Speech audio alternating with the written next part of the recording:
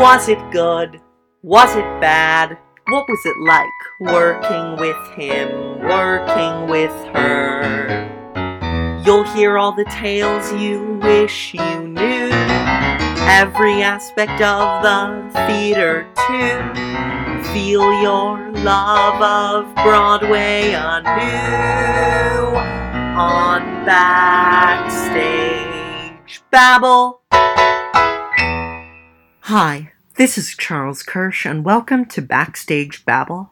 Backstage Babble is a podcast interviewing professionals in the theater industry about themselves, their careers, and the people they've worked with along the way. And today I am thrilled to present my interview with veteran actor Peter Friedman, who is currently starring in the sold-out hit play Job off-Broadway. His many Broadway credits include Ragtime, The Heidi Chronicles, 12 Angry Men, The 10th Man, Piaf, The Visit, Holiday, Love for Love, and Don Juan. He's also appeared off-Broadway in A Soldier's Play and A Nightingale Sang, The Loman Family Picnic, Hamlet, The Beast in the Jungle, Circle Mere Transformation, and more. He's also starred on screen in Single White Female, Succession, Someone Like You, I'm Not Rappaport, and more. And now, without further ado, here's Peter Friedman. Well, so I'd love to start by asking you, how did you first become interested in performing? I think I was doing it as a small child, putting on little shows in the living room and all that kind of stuff like kids do, you know. And then how did it kind of transition to wanting it to be your career? It didn't transition, it just stayed that interest in playing around and doing plays all through childhood and the schools, and just seemed a natural progression. There was no real switch from, sports to art or anything like that. It just was always that's what I was doing. I did a lot of puppetry when I was a kid, and it just seemed like the natural journey. And were your parents and people around you kind of supportive of that? Or They were. My mom was very into investing in any kind of artistic endeavor. If I plunked out "Twinkle Twinkle Little Stars" on somebody's piano, then she would make sure I went to music school and had a piano teacher and a piano. If I made a paper ventriloquist dummy, she got me a ventriloquism teacher. She was really into that kind of thing. growing up in New York, did you go to Broadway and see a lot of theater or things like that? I didn't. I think one of the first Broadway things I saw might have been Bye Bye Birdie. Just somebody took me. I when I was 12, I entered a Macy's Christmas contest for drawing Santa Claus, and won a ticket to Here's Love, Meredith Wilson. Um, got to see that. But those were probably the earliest. And when I was 16, I finally realized what the heck Broadway really was and where it existed in the world, and sort of came in every weekend during my high school years, all the time, every Saturday in town, just walking the streets, buying the tickets for the future, that kind of thing. And were there performers who especially kind of inspired you? Uh huh. When I saw Tommy Steele and Half Sixpence, I flipped. I thought that was pretty great. Tim Curry and Rocky Horror later on. And so how did you decide kind of where to study in terms of college and all that? And Hmm.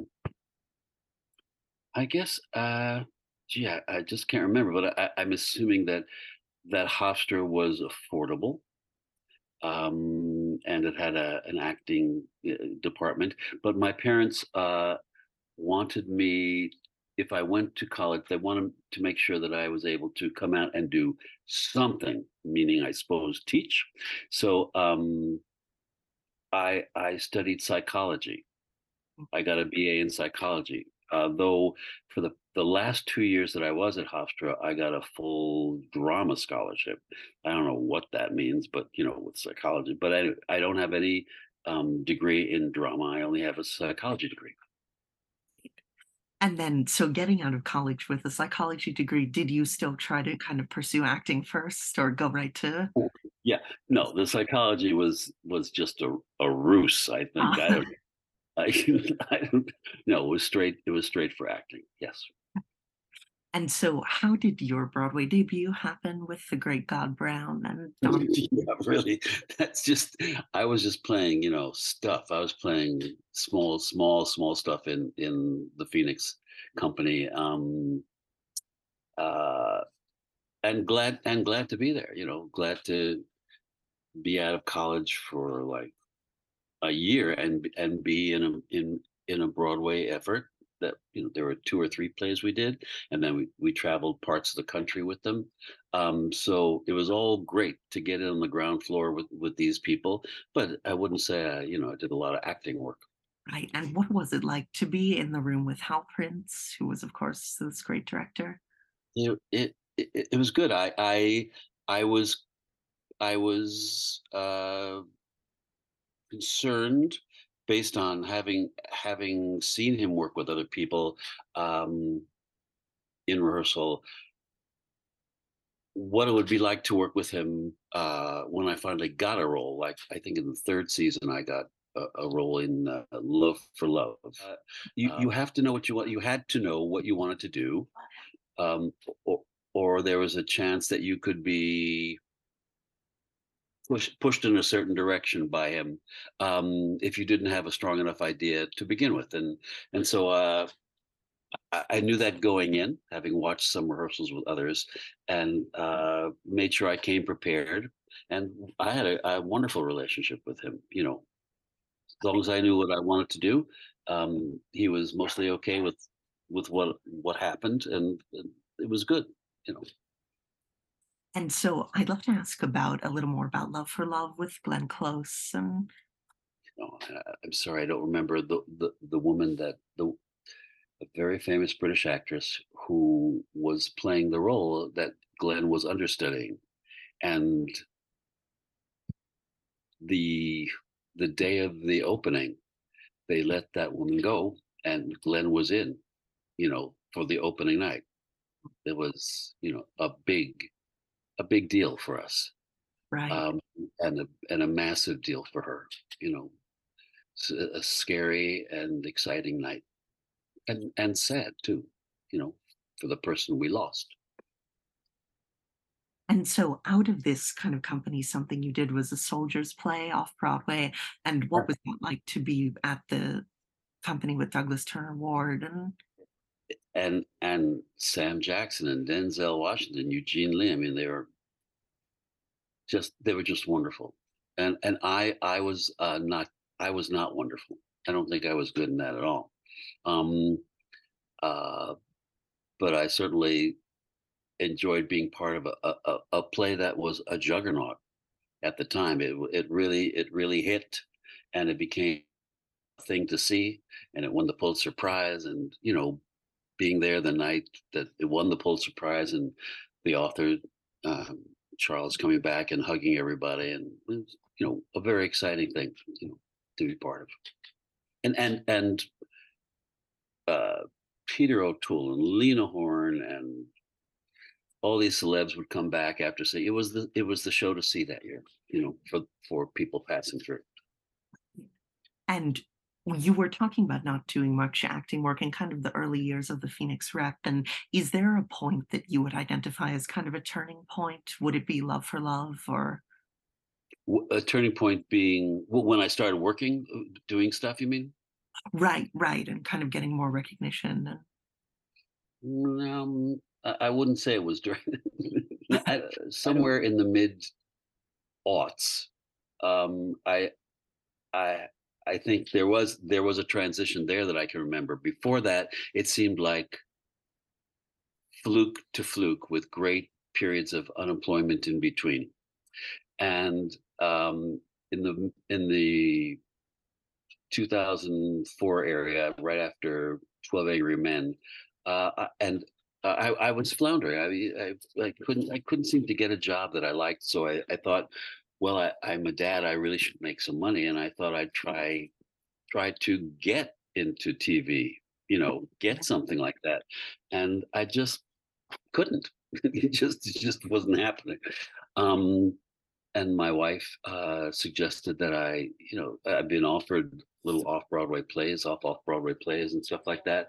She said, just do them. And I thought, I need money, and yet I'm not even making, anything. So I might as well just do these little things. And somehow I got in with the cool kids, the Annie Baker and Sam Gold and Amy Herzog, and and it started with one play, and then I would have be asked to do in two of them in a year, and then there was a certain point where two plays happened at the same time, and I went, something's going on, something's accruing, um, and and it's been great since then. That is, and so after that, you were working with Wendy Wasserstein on the Heidi Chronicles, and Right. that was, I know, bigger role. And what was it like to work with her on that? And Yeah, she was wonderful. She was wonderful. I had written a fan letter to her after "Isn't It Romantic," and I, I I think we sort of had a relationship based on mutual admiration, I suppose. Um, and Heidi was certainly a great high point.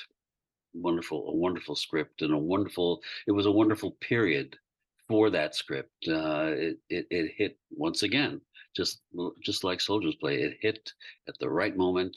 The zeitgeist was right for it, and it was a big season for that play, and that was also a play to see, for that year. absolutely. And I think you did a few plays that transferred from off to on Broadway. That was one of them. And did you find that it changed between those two iterations, or was essentially? Yes, yeah, it does. But of course, going from a small house to a Broadway house, it's a change in what you're doing as an actor. Things have to be a little bit bigger. And it seemed weird at first, but I think with a comedy, it's possible. It felt it by the time I left it. It felt right. The size that we were doing it, even though it was much different in size from Playwrights Horizons. And what makes you decide when it's kind of time to leave something like that, or Ragtime that has a long run? Well, Ragtime, the price of admission, that meaning to sign the contract, we had to sign it for a year in Canada and a year in New York. And that was about 3 times longer than I had ever done anything. So that was, I didn't know when signing it if if I if I mentally could, but but the thing was so juicy. I had to find out, and when you do a long run, when you do something for that long, it doesn't get easy. You don't just fall into your costume, and you have to invest harder every day to make sure it's fresh, um, and your preparation each day, yes, takes a little longer. You have to go a little deeper back to keep it vivid. Um, it's hard. It's hard doing a long run. Right. And do you find that you have a preference between a more kind of intimate off Broadway show and a bigger Broadway stage? I don't. I've always liked the idea, which I got the chance to try in Ragtime and Fly by Night and Shags, uh, to invest what you would in terms of emotional depth in a straight play to bring it to the musical. Because what is more emotional than singing with an orchestra underneath you? I mean, it's a crazy wonderful feeling. Um, and whenever I get that chance, I like to take it. You know, and it's usually in a bigger platform. And had you pursued kind of singing roles before Ragtime, or? No, that was my first professional. I've done summer stock, years before, but nothing professional. And Garth Drabinsky eventually invested in a series of singing lessons for me to make sure I was up to the task of 8 a week and stuff. And what was it like to kind of flesh out that great part, and who were some of your like inspirations for it? And Inspirations. Well, I enjoyed talking. I went out to visit E.L. Doctorow in where he was living in Sag Harbor at the time for, a little research talk, and he set me straight on some of what his resources had been for the character, and I remember before I met him, I had gone to the Museum of Moving Image, and the leader of it at that time was a man named Richard Kozarski, who I actually went to Hofstra at the same time as. We weren't friends, but I knew he was. I think he was editor of the newspaper there. But he was now a film guy, and he was the head of the Moving Image. And I contacted him. I said, "Is there in your collection anything like what E.L. Doctorow writes about as the filmmaker's tool, this square device that he wears around his neck to frame scenes in the book?" And he invited me out, and he brought from the collection, wherever they keep them, these little devices from the early days of film that people have donated, little contraptions, that that fold and flip, but eventually are actually are rectangles that you view things through. And I sort of chose the look of one because there wasn't one exactly like the one Doctorow had mentioned. But I saw something that was made out of nice dark walnut wood with brass edging, brass corners, that. And I asked the prop people for us to do something like that. And then eventually I went to, when I had my time with EL, Edgar Doctorow, I said, "So where did you get the idea of this?" Because I went to the Museum of Moving Image, I couldn't find anything. He said, "Oh, I made it up." So that's the end of that story. and what was it like to kind of see that show through cast changes and probably script changes? And When you do something for that long, and we were all in Toronto rehearsing, I think for like at least 2 months before the first performance, I think. The Frank Galati led this cast of 50, like a commander. It was a beautiful job that he did, and you all become very close. There were days where we rehearsed scenes, and there were days where we shared exercises. We were told to pick some character or create some character based on what we were playing, or for the chorus, one of the people they were playing, and then share it with the rest of us. So there were 50 people sharing on one particular afternoon, stories of a character they created, or from their family, or from that period, that reflected something about what they were doing in the show.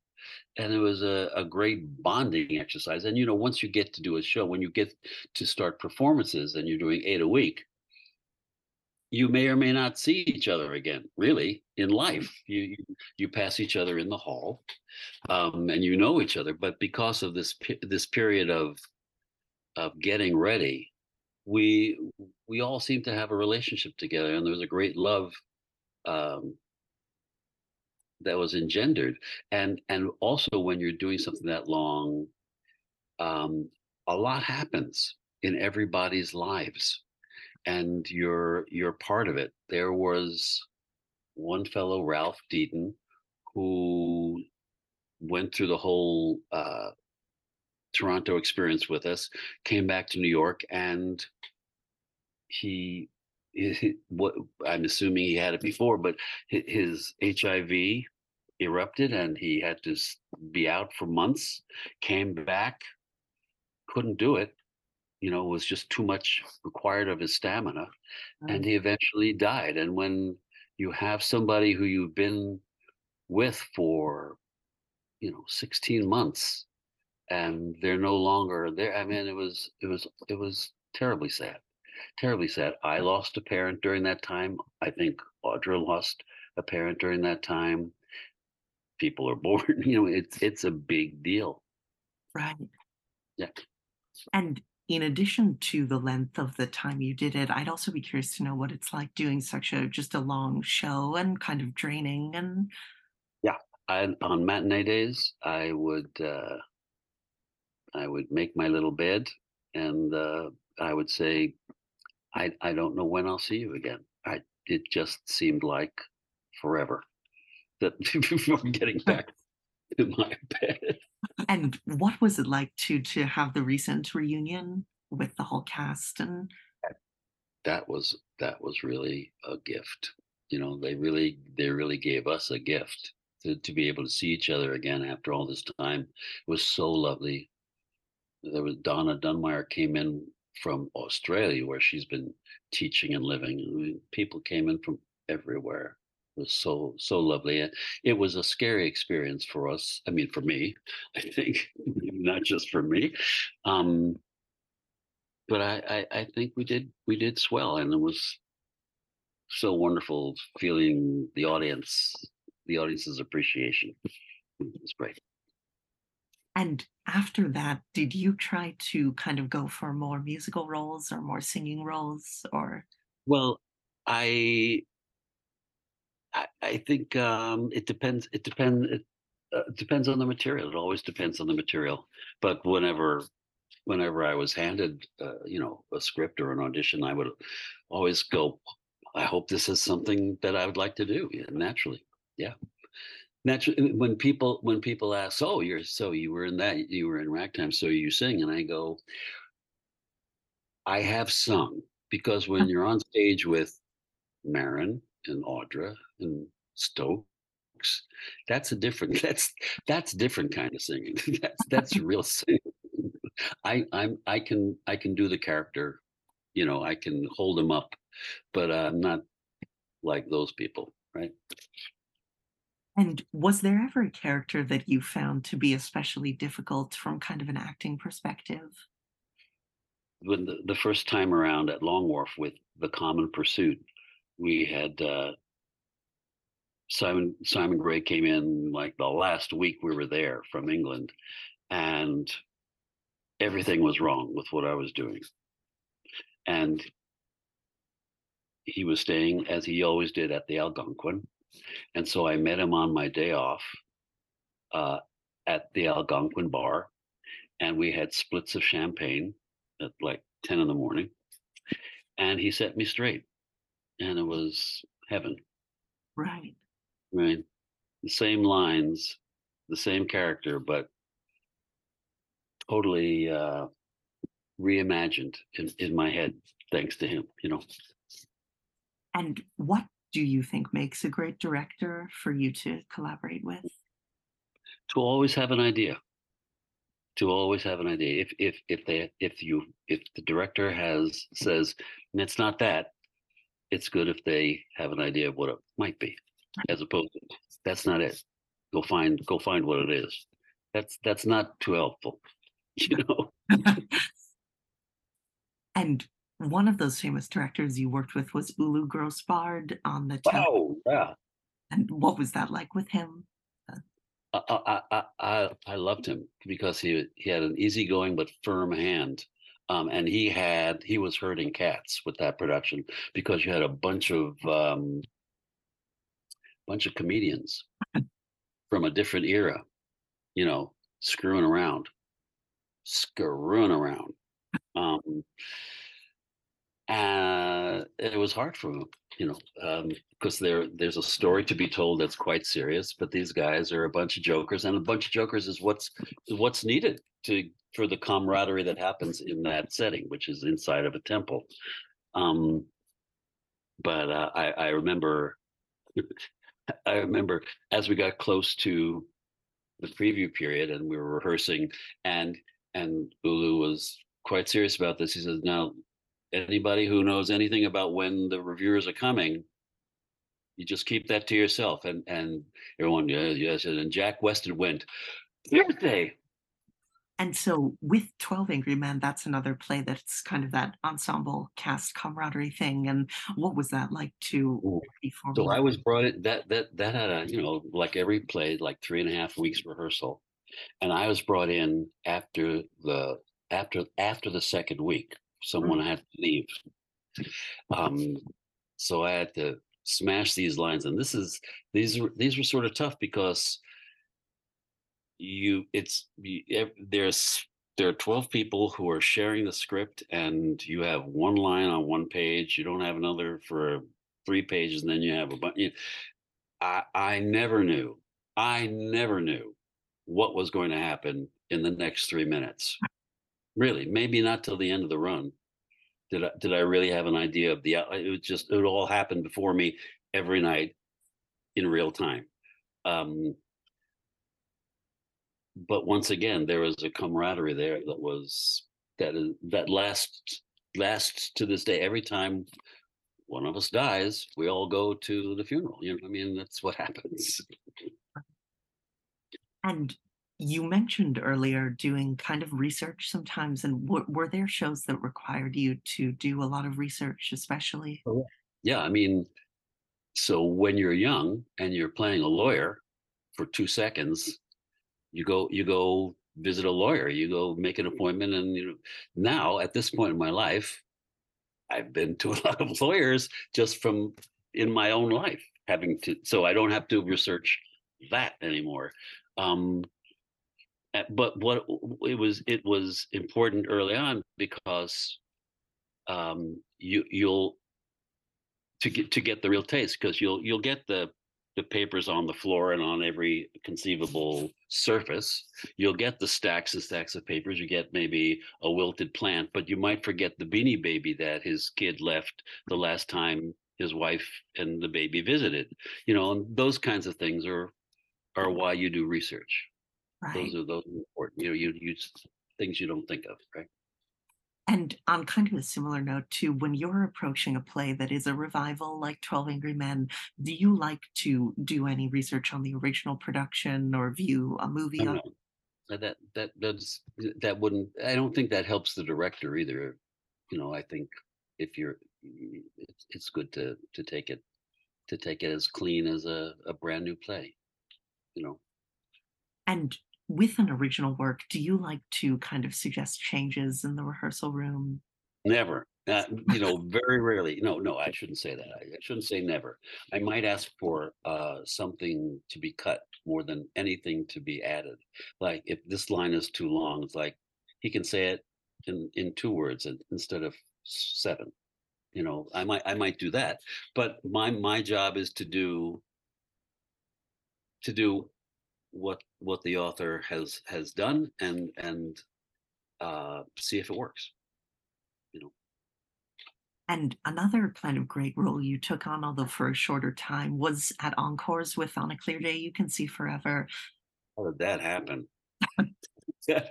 That I don't know who dropped out that I got the call, but I was so scared. I don't know if you talk to other folks who have done them, but just when you're going, okay, so now we've blocked the thing. Let's see what I'm going. You're on. It's on. It's time to go. We're on. We're doing it. It's so scary. I Right. don't know how they do it. And you mentioned earlier Annie Baker and Sam Gold, and how did your relationship with them first get started on, I think, Circle Mirror Transformation? Or Well, actually, it was earlier than that. She had written a play that was done by the Atlantic Theater called Body Awareness, that I did with Jo Beth Williams, and it was It was fun. And I think that was my entrance into that world, to meet Annie, and I think that probably led to Circle Mirror maybe. But And she's wonderful. and do you find that there's a difference in kind of creatives of the younger generation or actors of the younger generation? I I don't know about a difference, but I'm impressed. I'm impressed. I was impressed back 15 years ago when I first met all those guys, and I'm impressed with the group that I'm working with today. Everybody involved, from the producers to the creative staff, are 40 years younger than me, and they're kicking it. And so, 12 Angry Men was your last Broadway show up till now, but has have there Thanks, Charles. Thanks a lot. I was wondering, is that kind of intentional or are there other No, it's not intentional. No, it's just the way it is. That's where the work is. This is what's interested me, and I've gone where that took me. And kind of on that line too, has there been a show you've done that you especially felt should have transferred or Yeah, yeah. I thought Fly By Night was absolutely a shoe-in for a future life, but it's being done a lot around the country. But I thought for sure that it would have a life in New York. and one of the projects you did with Sam Gold was Hamlet with Oscar Yeah. and Keegan Michael Key. And have you trained in Shakespeare before that, or did you At like? Hofstra, there's a Shakespeare festival that's done every year, and I had done several of those, so I felt, you know, pretty able, to handle it. Um, but I hadn't done but one in my entire professional career, and that was a zillion years ago. So this was me getting to see what I could do in that direction, and I had a great time. I was worried for a lot of it, but it eventually turned out okay for me. And so The Beast in the Jungle, I think, was some soon after that with John Kander and Susan Stroman. And what was it like to be working with them? Yeah, Susan is just an amazing talent. Um, talk about talk about a director who always has another idea. I feel like I felt that way with Graziella Danielle in Ragtime. She tries something, she goes, "Let's do this. Let's go this. How about this?"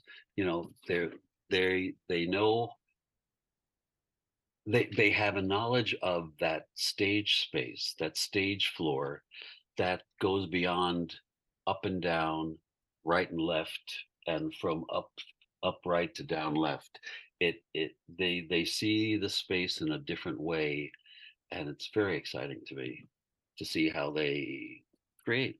You know, And in what way was doing The Beast in the Jungle different from doing a out and out musical because of its kind of different form with dance and well, I was the the non-dancing guy in a in a company of crazy ass dancers. I mean, really talented people. I don't know what I was doing there, but anyway, they were great. And it was wonderful to be asked to be a part of that, to watch them, to watch them. Frankly, and so what was the process of the pandemic like for you? Kind of um, I was one of the lucky ones because of the employment in the television show. It was delayed. Um, but I always knew that it was coming back, and I'd be part of it. So I was able to go through the pandemic in a healthy state of mind. right. And what was it like then to kind of return to the stage after it? I like it. And how did this play job first come about? My daughter went to Hebrew school with one of the producers, and she suggested to this producer that he might send me this script, and it was really good. And I'd never heard of the guy before, Max Friedlich. Um, and I asked, because I wasn't quite sure uh, about it if we could have just a reading, just a reading with the other actor, myself, and the writer and the director, and they agreed to it, and I voiced concerns. They took them into advisement, and they, it turned out to be a really good experience. Really good experience. Right. And what do you think has made this play kind of catch on in the same way that A Soldier's Play did and the Heidi Chronicles did? Well, it has, first of all, it has a huge young audience, which is so gratifying to all of us to see that in the theater. And it speaks to the young people. I think even more than to my age people. In fact, it seems to me a large part of the play is the 30-something saying to the boomers, "This is what you don't get about tech." And one of the lines is, "It's not just some fringe thing for young people. It's where we live now." And I think they really, the young people really relate to that. And what is the experience like of doing a two-person play and having to kind of It's have intense. It's intense. Both of us come early and sort of get into the idea of doing it, and we both have our ways of getting ready for the show, but nobody's walking in at half hour, throwing on the costume and going on stage. It takes a while to just adjust to the idea of doing it. And so I'd love to kind of close by asking you, with such a great career, what advice would you give to someone just starting out? If you have an ability to write or direct as well as act, you should invest time in those things. I don't find that I've got those other talents, um, but I wish I did. And it would just, I think it would help you to diversify and get out there quicker than I did, perhaps. Right. That is good advice. Well, thank you so much for doing this. It's been great Great. to meet you. Great to see you. Thank you. Listeners, thank you for tuning in. And remember to come back next time when I will be joined by Stephen McKinley Henderson, who was a 2023 Tony nominee for Best Actor in a Play for his performance in Between Riverside and Crazy. He's also appeared on Broadway in King Hedley II, Ma Rainey's Black Bottom, Drowning Crow, Dracula, Fences, A Raisin in the Sun, and A Doll's House Part 2, as well as off-Broadway in Jitney, Seven Guitars, and Zooman and the Sign. In addition to the stage, he also has a very prolific screen career, which includes appearances in Dune, Beau is Afraid, Lady Bird, and Fences. It's a great interview and you won't want to miss it, so make sure to tune back in for that, and as always, thanks so much for listening.